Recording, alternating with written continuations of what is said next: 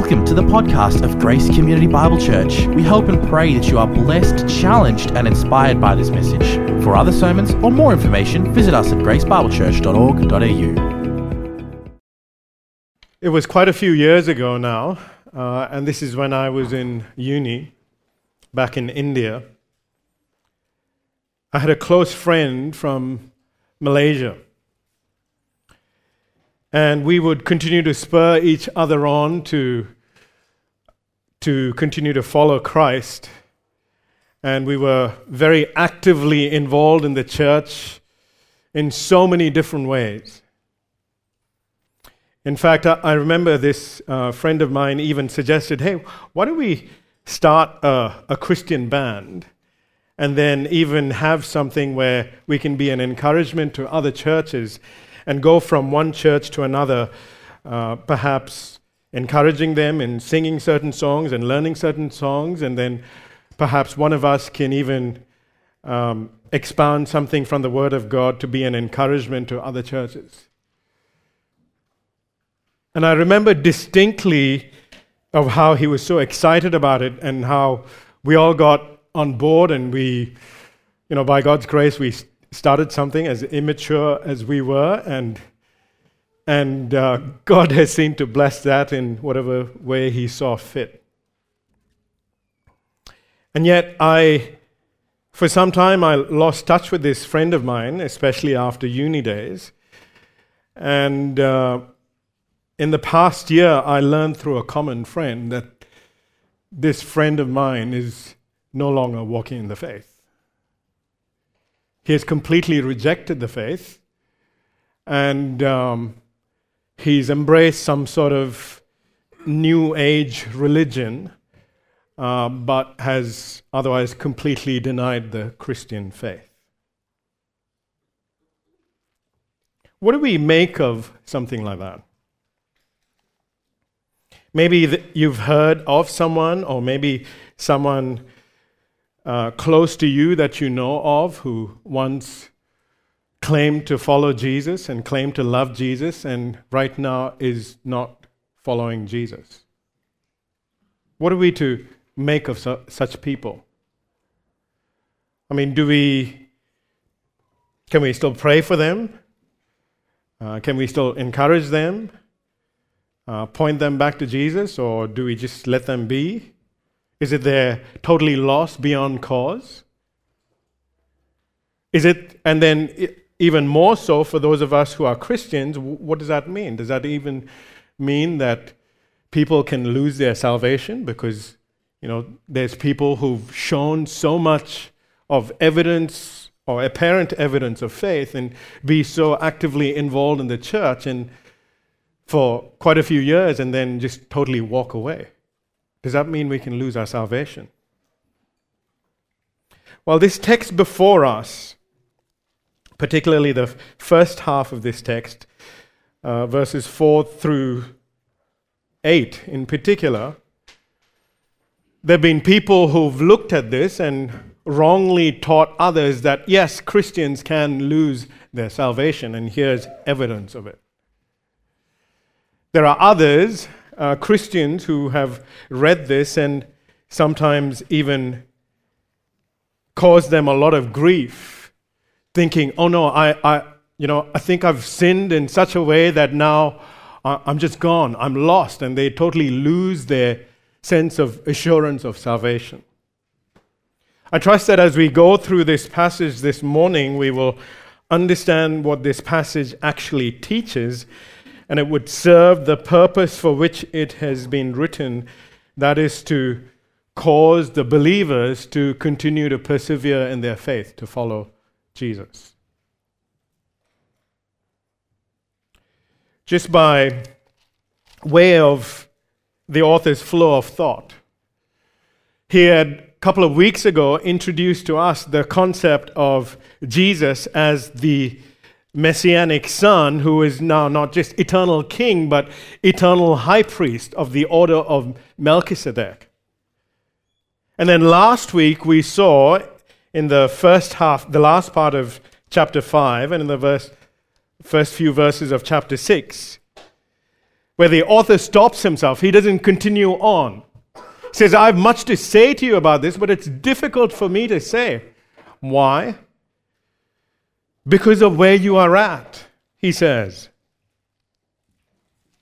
See, because he says the concern that he sees with the Hebrew Christians that he's writing to is that they have become dull of hearing. They become sluggish toward the things of God. And he says that what you still need is milk. And it's almost like I have to tell you once again the basic principles, the elementary things of the gospel. You haven't progressed on. You're not progressing on to maturity. Instead, you are regressing backwards. You're still spiritual babes. And then he's continuing to encourage them, but we must leave behind, all of us, we must leave behind these elementary doctrines of Christ and continue on to maturity and dive deeper into the deeper doctrines of Christ, he's told us last week. Because this is what is going to help you to persevere. Not just stay at repentance and faith.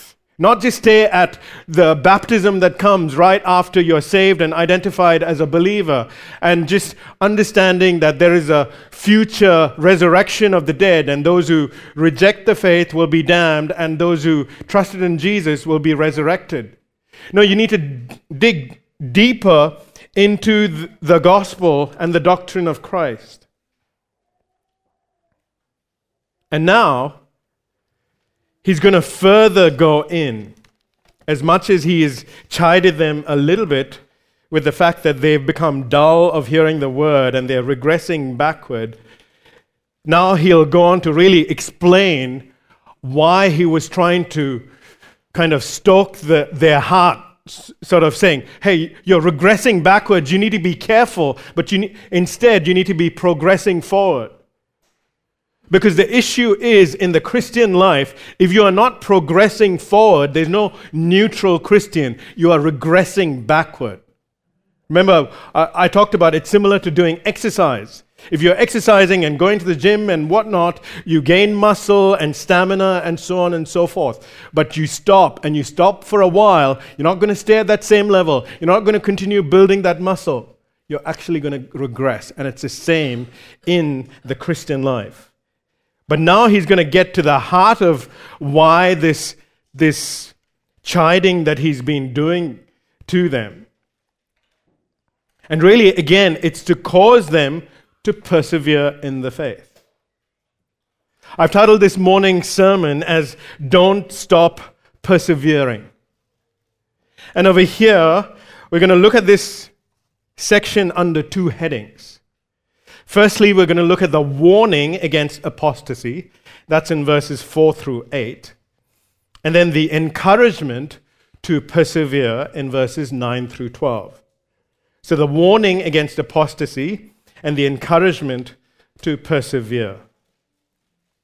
Now, I just want to tell you just again, because, even as I've been thinking through this passage and as I've read a few commentaries as well, there's, so many different views people have taken with regards to what this passage is talking about.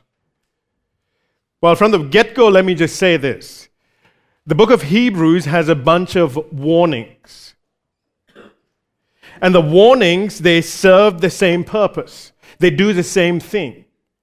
What they do is this. They warn about a future judgment that will take place if you are to take a certain path.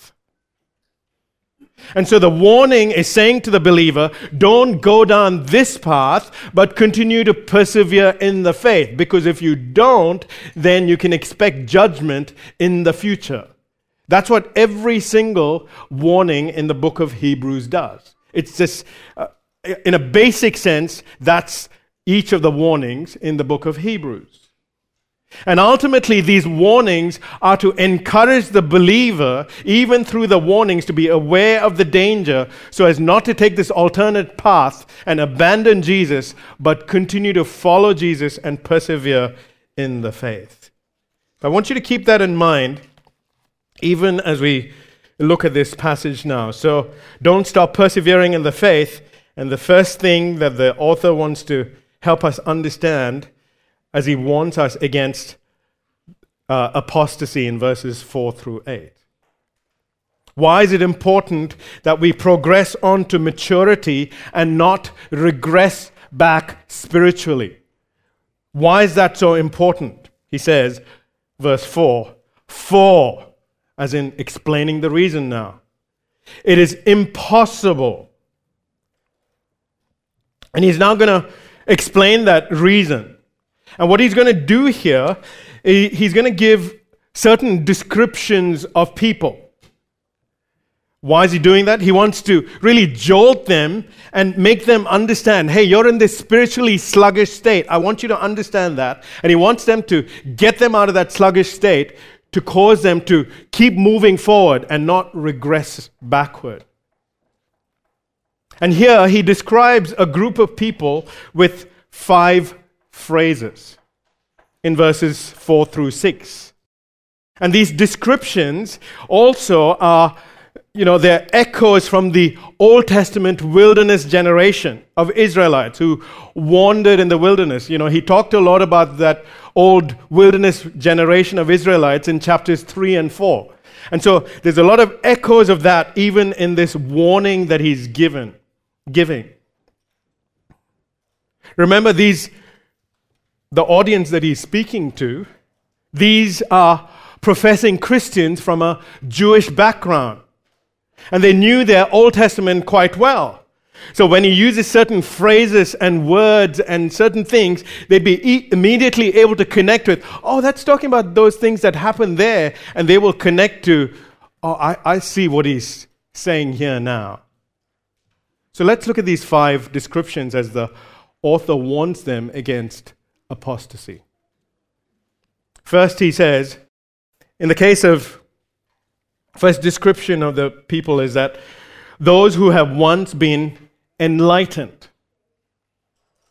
Now, if you turn to the book of Nehemiah, chapter 9 and verse 12, there's a description of the wilderness generation there. And there the prophet says that by a pillar of cloud you lead them in the day and a pillar of fire in the night to light for them the way in which they should go. That's talking about the wilderness generation of how at night this pillar of fire, God led them through this pillar of fire to be a light for them. That same word there, you can even translate it to enlighten their way in the way that they should go. So the wilderness generation, they were enlightened by the pillar of cloud by which God guided them at night. And when you think about it, this so-called enlightenment of the pillar of fire was for the whole people of Israel, all of the children of Israel, whether they were true believers or not. This enlightening and showing them the path that they should go. Now, in the New Testament age, when we come to the New Testament, Jesus says in John 1:9, the true light which gives light to everyone. It's that same word there where you can say the true light which enlightens everyone was coming into the world. And then later, Jesus himself says in John 8:12, I am the light of the world. Whoever follows me will not walk in darkness. So it's like Jesus is saying, you remember that pillar of fire that enlightened the people and helped them in their journey of life? Well, I'm the fulfillment of the pillar of fire. And this enlightenment is what is later then described in Hebrews 10, verse 26, where it says, and having received the knowledge of the truth in Christ to guide them in this life. That receiving of the knowledge of truth in Christ. That true knowledge of God in Christ.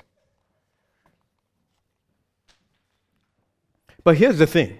So when you think about this, when you hear the echoes from the Old Testament, when you hear Jesus saying this, when the gospel of Jesus Christ is preached, and someone is enlightened, You could say it refers to someone who has intellectual knowledge of the gospel of Jesus Christ.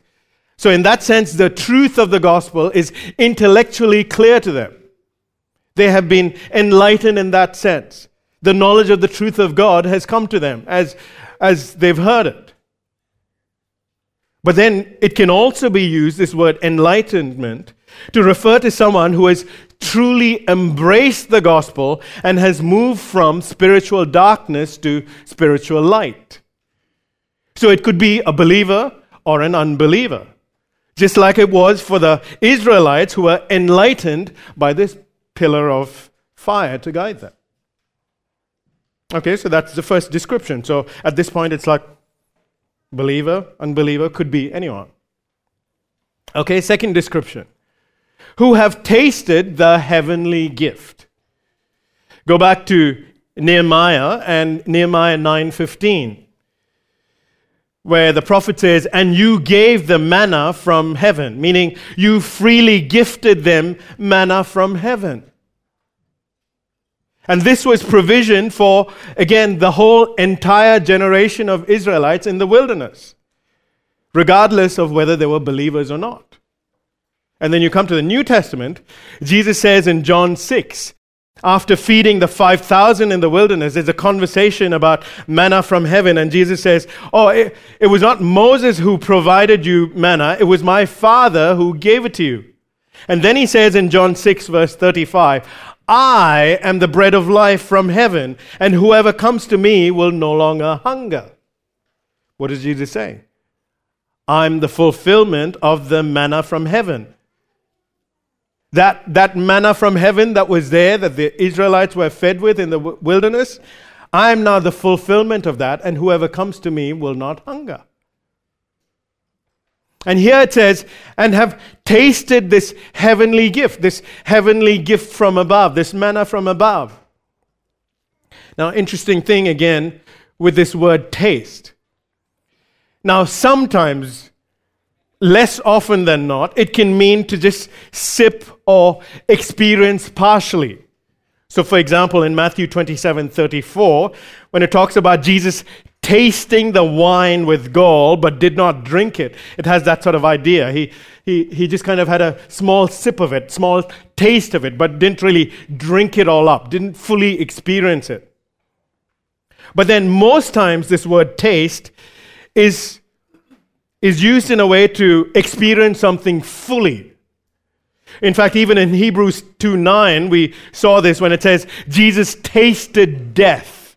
It means that Jesus experienced death fully, not just had a partial taste of it or a partial sip of it.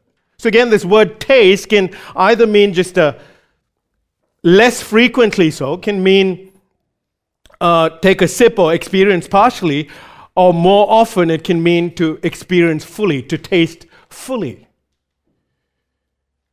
So when it says tasting the heavenly gift, which is Jesus himself, the manna, it could refer to partial tasting or a full tasting of Jesus and his salvation. Either an initial experience of joy of responding to the gospel, or a full lasting experience of having truly experienced and tasted the gospel.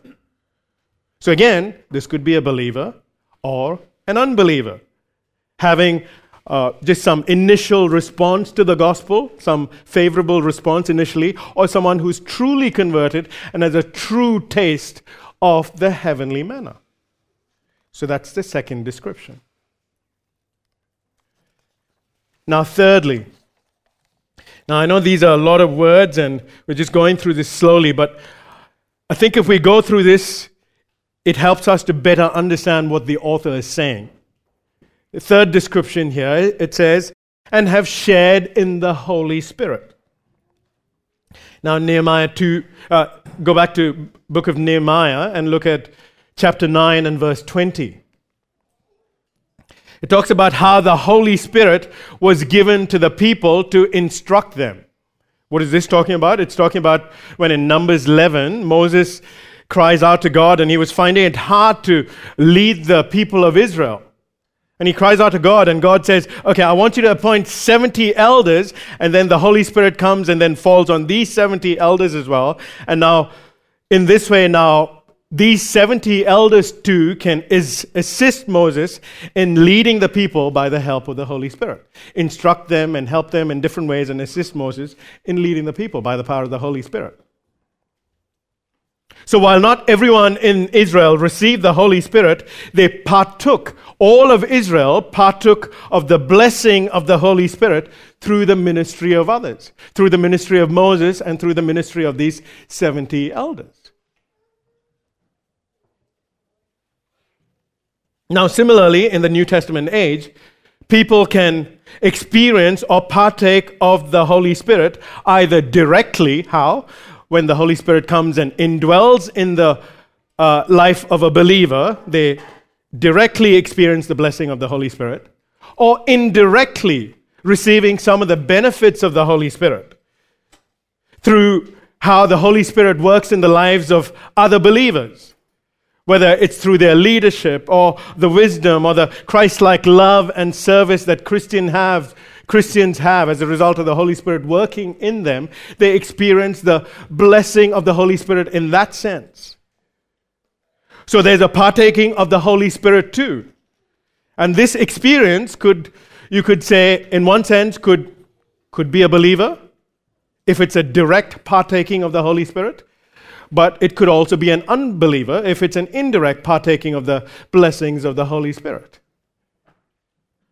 Now the next phrase, verse 5. He says, next descriptor is, and have tasted the goodness of the Word of God.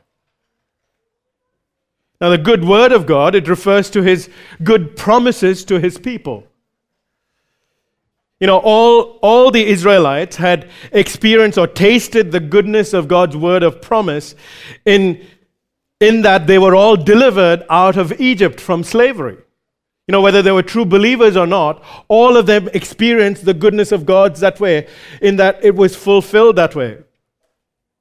But ultimately, not everyone fully tasted the goodness of God's promises, because not everyone ultimately entered the land. But certainly some of them experienced some of it, as God had promised they would be delivered from Egypt. And then in the New Testament age, through the hearing of the gospel, these people are tasting something of the goodness of God's promises fulfilled in Christ as the gospel is being preached. Again, that's fulfillment in Christ. That's the good word of God. And people can taste it in some sense. Now the fourth description, again verse 5, it says, and have tasted the powers of the age to come. Now what are the powers of the age to come? These are the signs and the wonders and the miracles that accompanied the gospel. Those signs and wonders to verify the message of the gospel. In the early days of the church, when the apostles were still around, and we saw this in Hebrews chapter 2 and verse 4. You know, we talked about the fact that miraculous signs and wonders didn't always happen in biblical times. In the 6,000 years of redemptive history, there have been only 3 brief time periods where miracles were common. From Adam all the way to Moses and Joshua, there were no miracles. But then during the time of Moses and Joshua, as the old covenant people of God, the Israelites were being established, miracles were common. Then again, nothing for many years. Then till the time of Elijah and Elisha. Then after the time of Elijah and Elisha, again, nothing for hundreds of years, no miracles again. Then miracles come back again during the time of Jesus and during the time of the apostles, where now the new covenant people of God and the church is now first being established. And then there were, during those times, that first century age of the church, there were eyewitnesses to blind people having sight and the lame walking and dumb people speaking and people being healed from long-term illnesses and many other miracles. It was just rampant. And it was a foretaste of what was to come when Jesus would return again to establish his kingdom, where everyone would be healthy, would be without any sin, and they would be in the kingdom of God. And again, this is just like the entire wilderness generation of Israelites, where the entire congregation of the Israelites back then saw the miracles of God, whether they were believers or not. Similarly, here now, the entire congregation of professing Hebrew Christians were witnesses to these signs and wonders. So the first 5 descriptors here, the author has worded it in such a way that it could be a believer's experience, or to a degree an unbeliever's experience who has come to have knowledge of the gospel of Christ in an intellectual sense, has experienced something of the goodness of the fulfillment of God's word in Christ and the blessings of the Holy Spirit by proxy through others, and have been eyewitnesses to the powerful miracles of God. So far it can be anyone. Now he adds a final description to the kind of people. Notice in verse 6. And then have fallen away. So all these 6 descriptors are one package. So you can't separate them out. They all go together. The first 5, everyone in this Hebrew congregation too could say, check, check, check, check, whether they were believers or unbelievers. Everyone could, to some degree, check all those boxes. Now the question is, can you check this last box? When you think of the wilderness generation of Israelites, except for Caleb and Joshua and that second generation of Israelites, the rest of the Israelites experienced all this, yet fell away over time. They checked this last box as well. Despite the spiritual experiences and the provisions and the blessings and even witnessing the powerful miracles of God, they eventually rebelled against God and fell away, the wilderness generation of Israelites. So the implication for the current listeners is this. This could be a person who has experienced some of the spiritual blessings of knowing the gospel and have had certain spiritual experiences and even been eyewitness to the miraculous signs and wonders. But yet, after some time, have fallen away. Now, what does this mean to fall? It doesn't mean that a true believer can't fall in sin. All of us know that. All of us believers know that. In fact, sometimes believers can fall into sin and turn their back on Jesus, sometimes even for extended periods of time. It's what people sometimes call as a backslidden Christian. But if the person is a true believer, even a person who has backslidden will eventually repent of their sins and turn back to Jesus. Take Peter, for example. He's an example of a believer who denied Jesus 3 times. And he abandoned Jesus and ran away from him. But then he repented and returned to Jesus. That's an example of a backslidden believer. But the author here is not talking about that kind of falling away. No, he's talking about an ultimate kind of falling away where the person leaves the faith and rejects Christ in an ultimate sense. This is not a backslidden person. This is a person who, by ultimately falling away from the faith and rejecting Christ, shows that they were never a true believer of Jesus Christ in the first place. One verse that really helps us understand this is in 1 John 2 and verse 19, where it says, "They went out from us, but they were not of us. For if they had been of us, they would have continued with us. But they went out, that it might become plain that they all are not of us." As in, they left the Christian faith because they were never really Christians in the first place. That's why they have abandoned the faith. This is not a Peter-like person. This is a Judas Iscariot type person who looked like a believer for a few years, evangelized, even performed miracles in Jesus' name, and then rejected Jesus and never repented and never comes back to Jesus, proving that he never really was a believer. This is someone the Bible calls as an apostate. And look, in verse 6, it says, for such a person, it is impossible to restore such people to repentance, since they are crucifying once again the Son of God to their own harm and holding him up to contempt. See, it's that these people have so hardened their heart to the gospel that they've reached a point where God gives them over to their sin and rebellion. And this is now a point of no return. They're in that state now. They've so hardened their heart against the gospel of Jesus Christ. They have deliberately chosen to take this side and reject Jesus, even though at first they seemed like a Christian. This is a person, by his definitive rejection of Jesus, who says by his actions, I reject the saving work of Jesus. I believe Jesus deserved to be crucified and that he deserved to be publicly shamed. And in that sense, this person is aligning himself with those who crucified Jesus and publicly shamed him. That's what this person is essentially doing by ultimately rejecting Jesus, saying Jesus deserved to die, he deserved to be publicly shamed and to be put on that cross. And I'm making my mark with those who rejected Christ back when Jesus was crucified. See, here's the thing. None of us can tell the difference between the beginning of backsliding and the beginning of apostasy.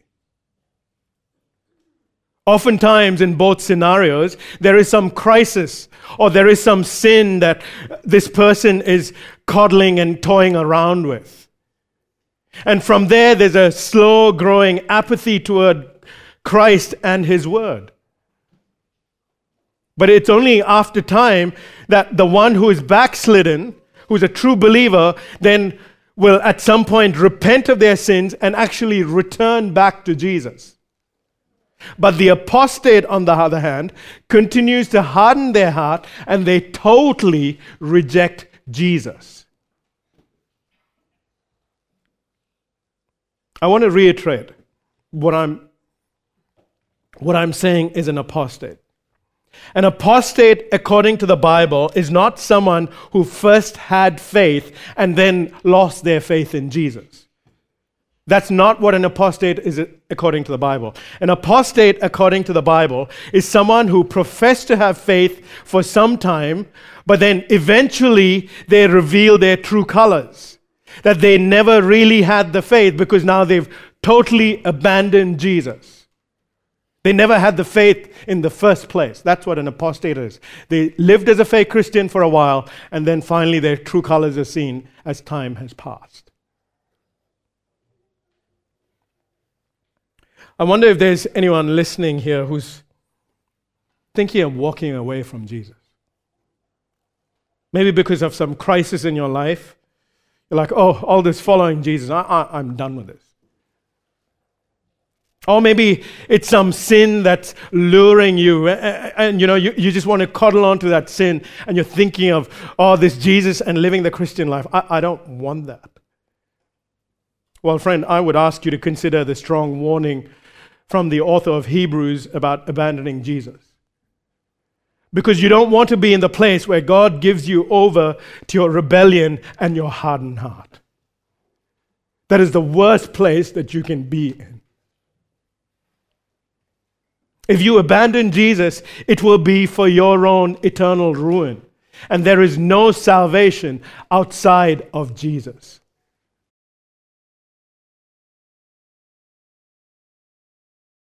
Now, to explain his point, the author uses an illustration in verses 7 and 8. Look at what he says. for the land that has drunk the rain that often falls on it, and produces a crop useful to those for whose sake it is cultivated, receives a blessing from God. But if it bears thorns and thistles, it is worthless and near to being cursed, and its end is to be burned. So what's the illustration here? Two pieces of land. They look quite similar. And this land is referring to people. And then the same rain falls on both these pieces of land. The rain represents the word of God that is being preached and as it is heard by the people that are there. As the word of God is preached and as the gospel is being preached. So both groups of people hear the same gospel and the word of God. And you could say both lands on the outside, at least in the beginning, look like they were being refreshed by the rain. Things are getting wet and things seem to be getting a little bit moist. Both had similar initial responses and experiences. Both groups looked like they were responding positively to the gospel.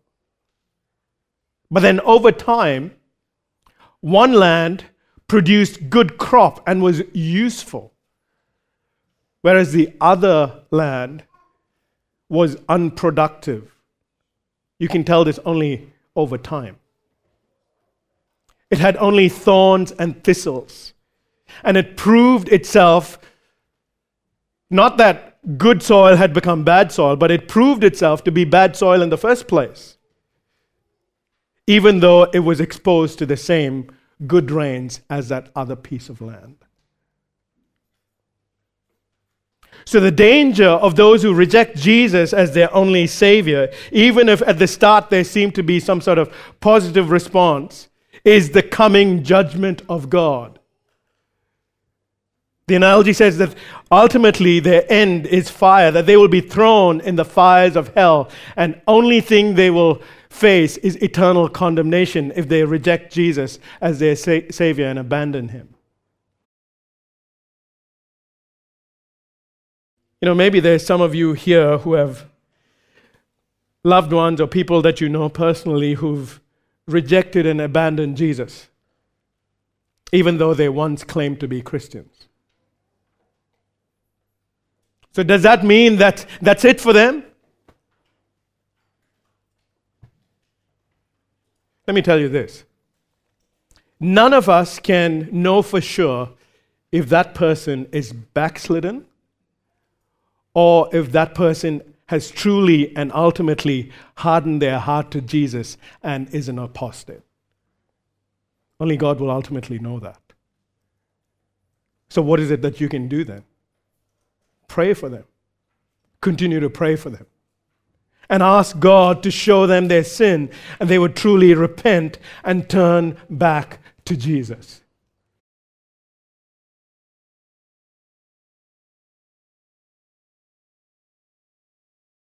Now, for those of us who are Christians, because really the author is wanting to encourage Christians, the point of this warning of becoming an apostate, getting into that state of being totally lost,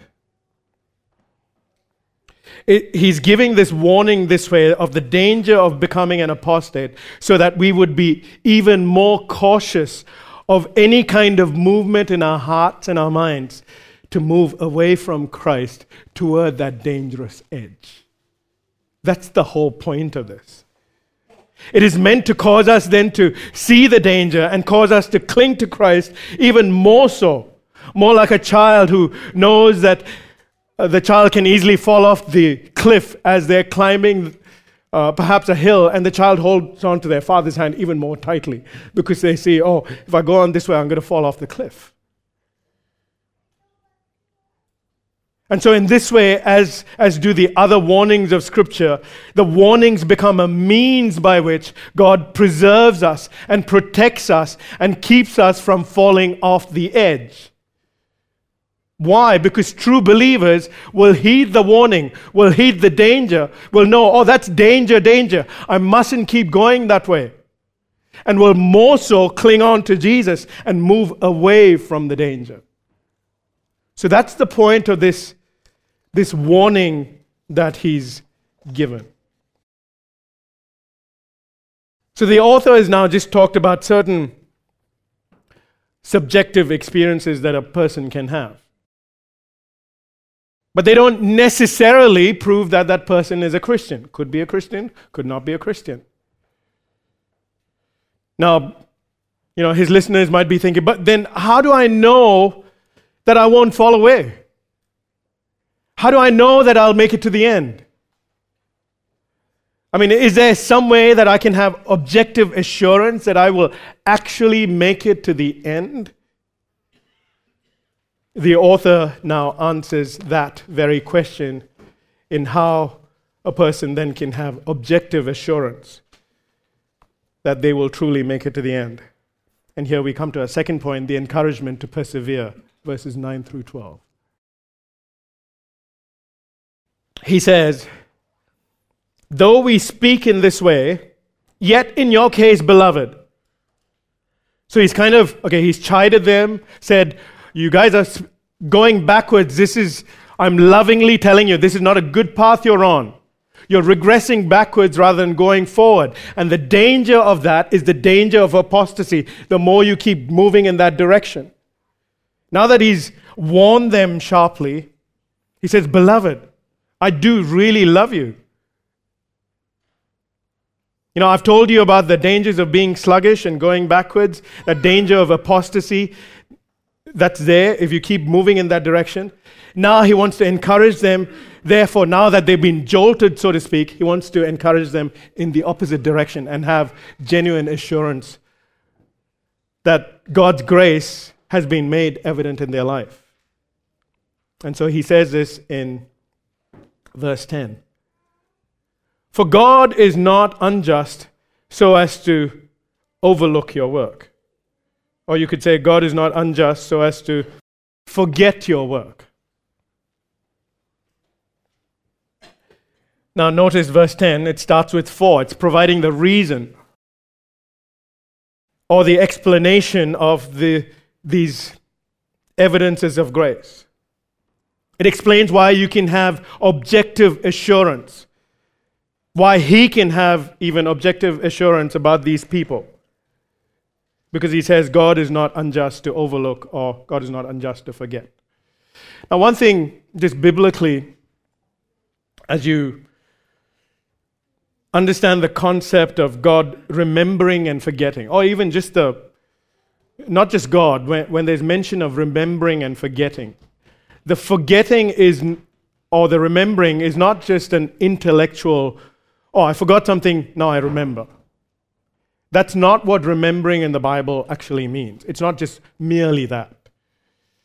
You can think of the thief on the cross when the thief says, Jesus, remember me when you come into your kingdom. He's not just saying, Jesus, just intellectually remember me, just don't forget me. No, that's not what he's saying. Or we saw even in the book of Genesis different times when God remembered. For example, Noah when he was in the ark and it said, and God remembered Noah. It's not saying, God has forgotten about Noah and now he's intellectually remembered. No, remembering has this idea of where you focus on something and that focus on something drives you to do something as a result.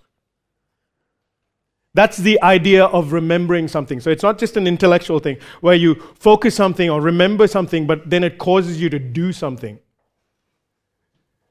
And so forgetting then, or overlooking, would be the exact opposite. It's basically saying, I'm not going to bring that to mind. I'm just not going to do anything for you. It's that sort of idea. You could even say forgetting would be close to the word abandonment. So what he's saying is God is not unjust, that he will not forget, or he will not abandon you. He will not neglect you, believers. He will not forget you. Why? Because he's not an unjust God. See, the author wants the believers to be objectively confident that they will persevere because he points to the fact that God is the one who's going to make it happen. See, what he says is where he says God will not abandon your work. It's collective work. What is this work that he's talking about? It's the work that God has done in the believer's life that then finally flows out of their life. So you could even say,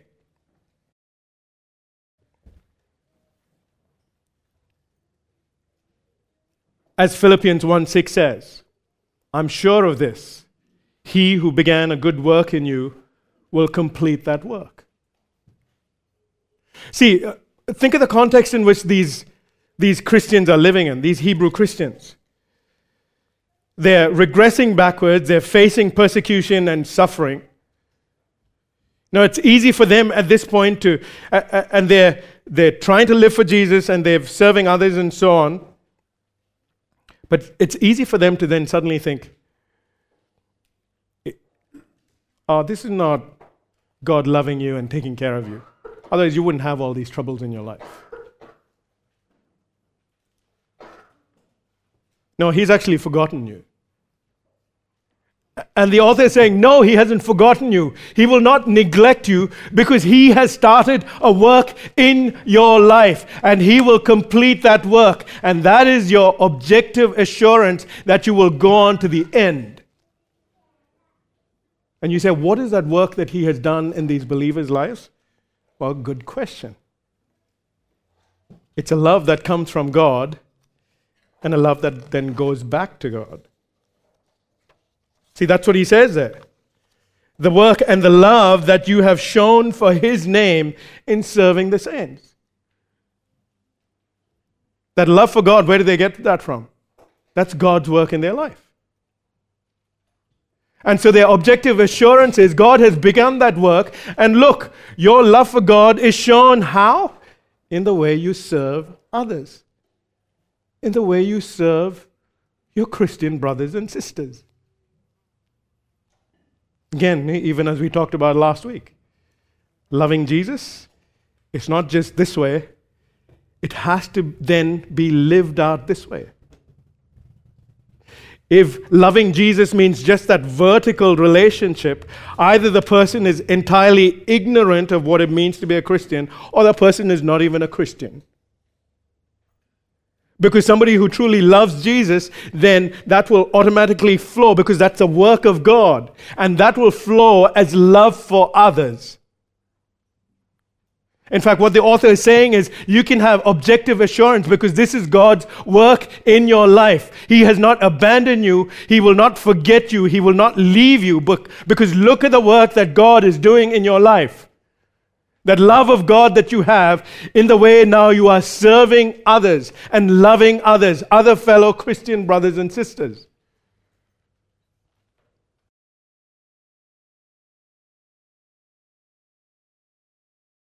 You know, it's interesting how love for Jesus then results in love for others. But even as Galatians 6:10 also has this concept, there's a call to help or love, especially the household of faith. That's the primary. It starts with the household of faith. It starts first and foremost with Christians and then to the outside world. Now, I was thinking about this and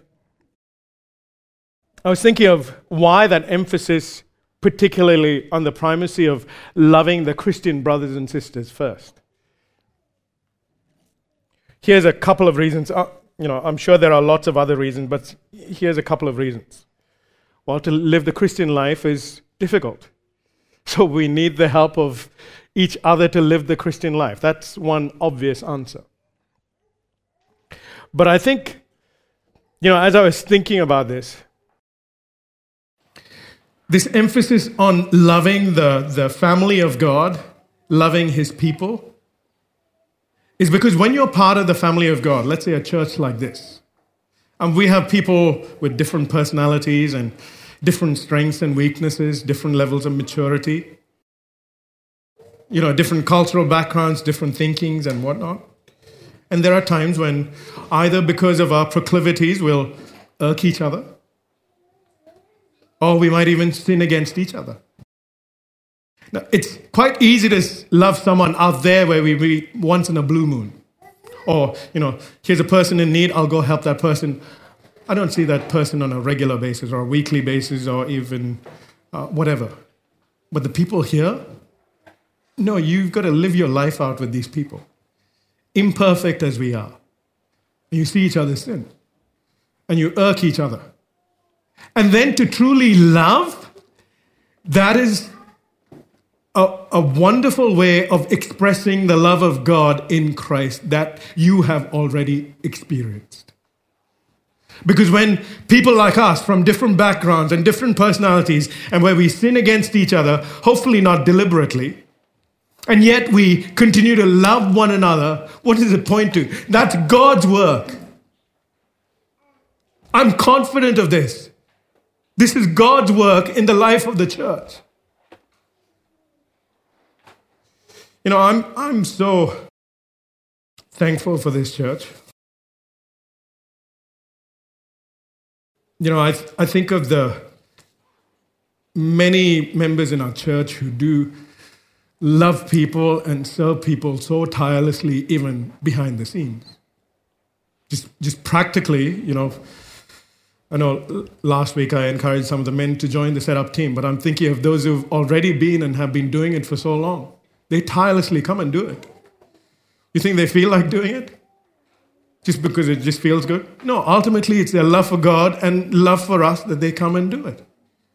The AV team, they come on Saturdays, they come on Sundays, and even after everyone's talking, they're still packing up and doing things.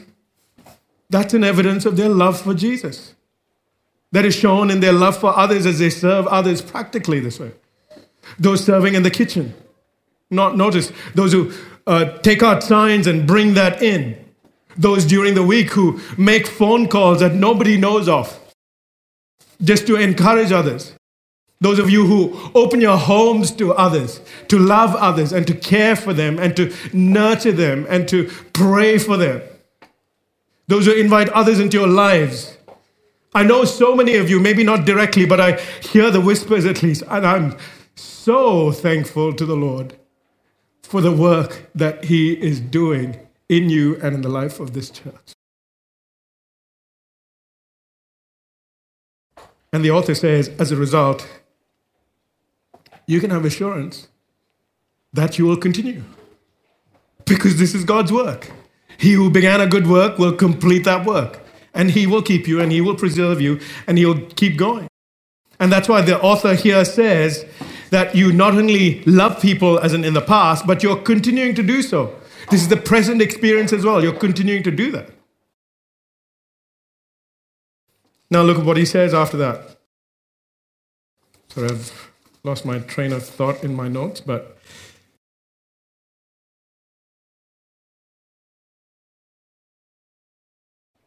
he says in verse 11, and we desire that each one of you show the same earnestness to have the full assurance of hope until the end. So what's he saying now? So he says, keep on going. Continue with the same earnestness in your love for God, love for Jesus, and in your love for others. As you open God's word, so if I'm connecting it to what he has said from last week, as you open God's word, and you're ingesting God's word, and you're going from milk to more solid food, and you're training yourself to apply God's word, and then that comes in the way where you're reminded again of God's love in Christ, and that practically goes out in serving others and ministering to others and loving others, particularly the household of faith. At least beginning there, not saying we don't love others. But here's the question.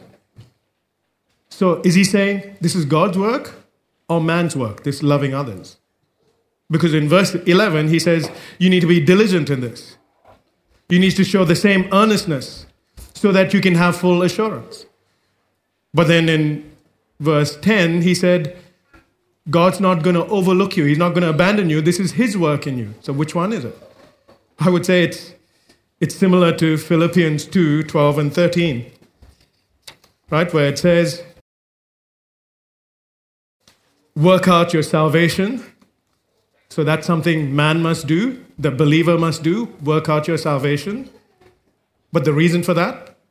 For it is God who is at work in you. So understanding that it is God who's working in you, that motivates you, energizes you, empowers you, then to live that reality out.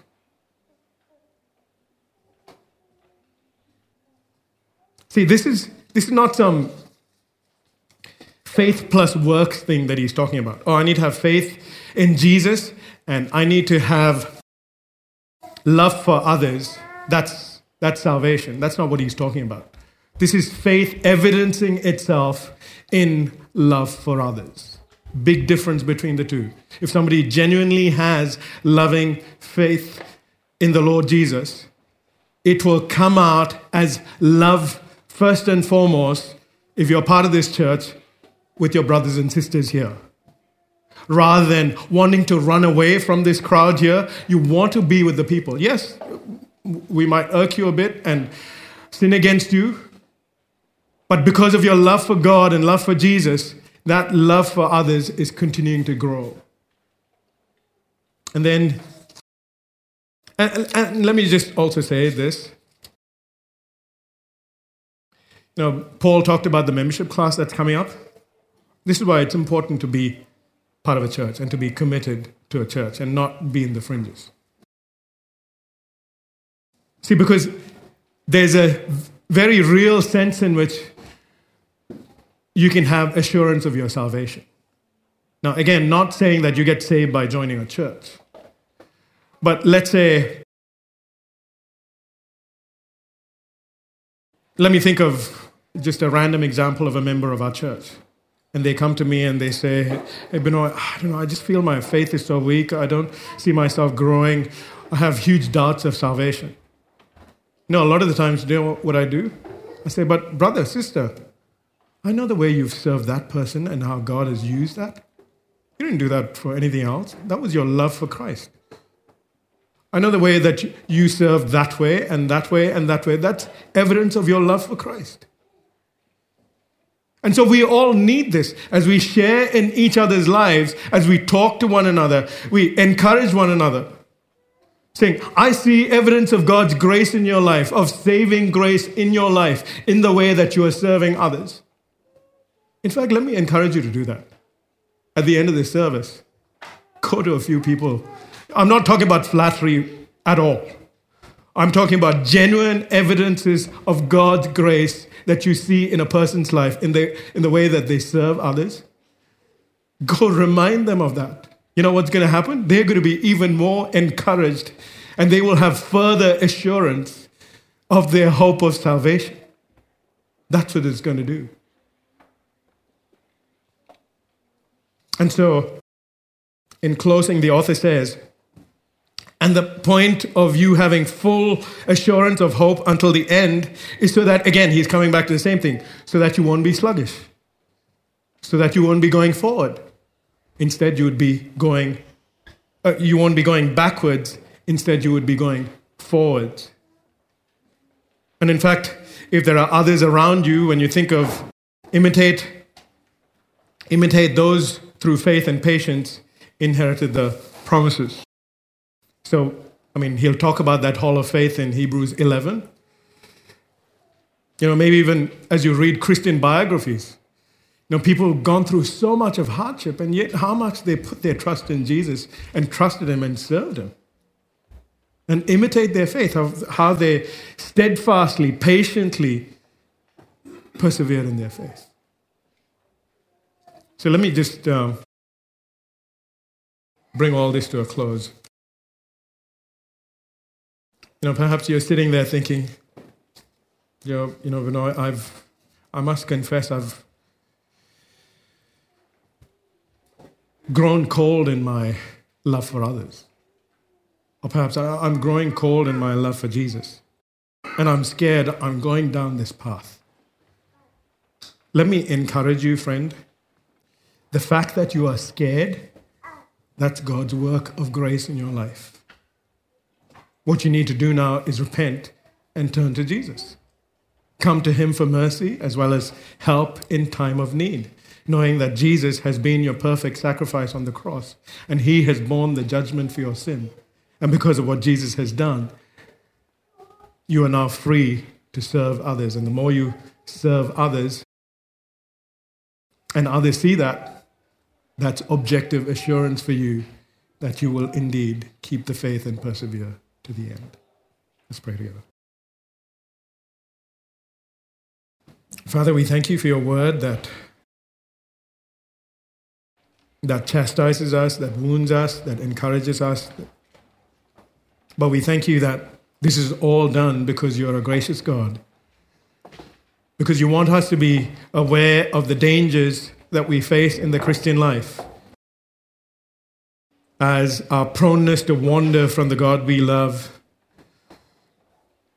that we see these dangers and we come back to our Lord Jesus Christ and hold on to him even more, recognizing the only fact that we hold on to him is because he himself is doing a work in holding on to us. And so, Lord, we pray that you would encourage the believers here to continue to persevere in the faith. And if there's anyone here who does not know Jesus, that they would think through the things that have been said. And if they do have questions too, that they would come and speak to me or Donnie or perhaps somebody sitting next to them that they know as a believer. And that they would not go this Sunday from not knowing who Jesus is and what he has done on the cross for sinners like them. Father, we thank you for your word once again, and help us to cling to Jesus and live to make much of him. We ask all these things for his name's sake. Amen.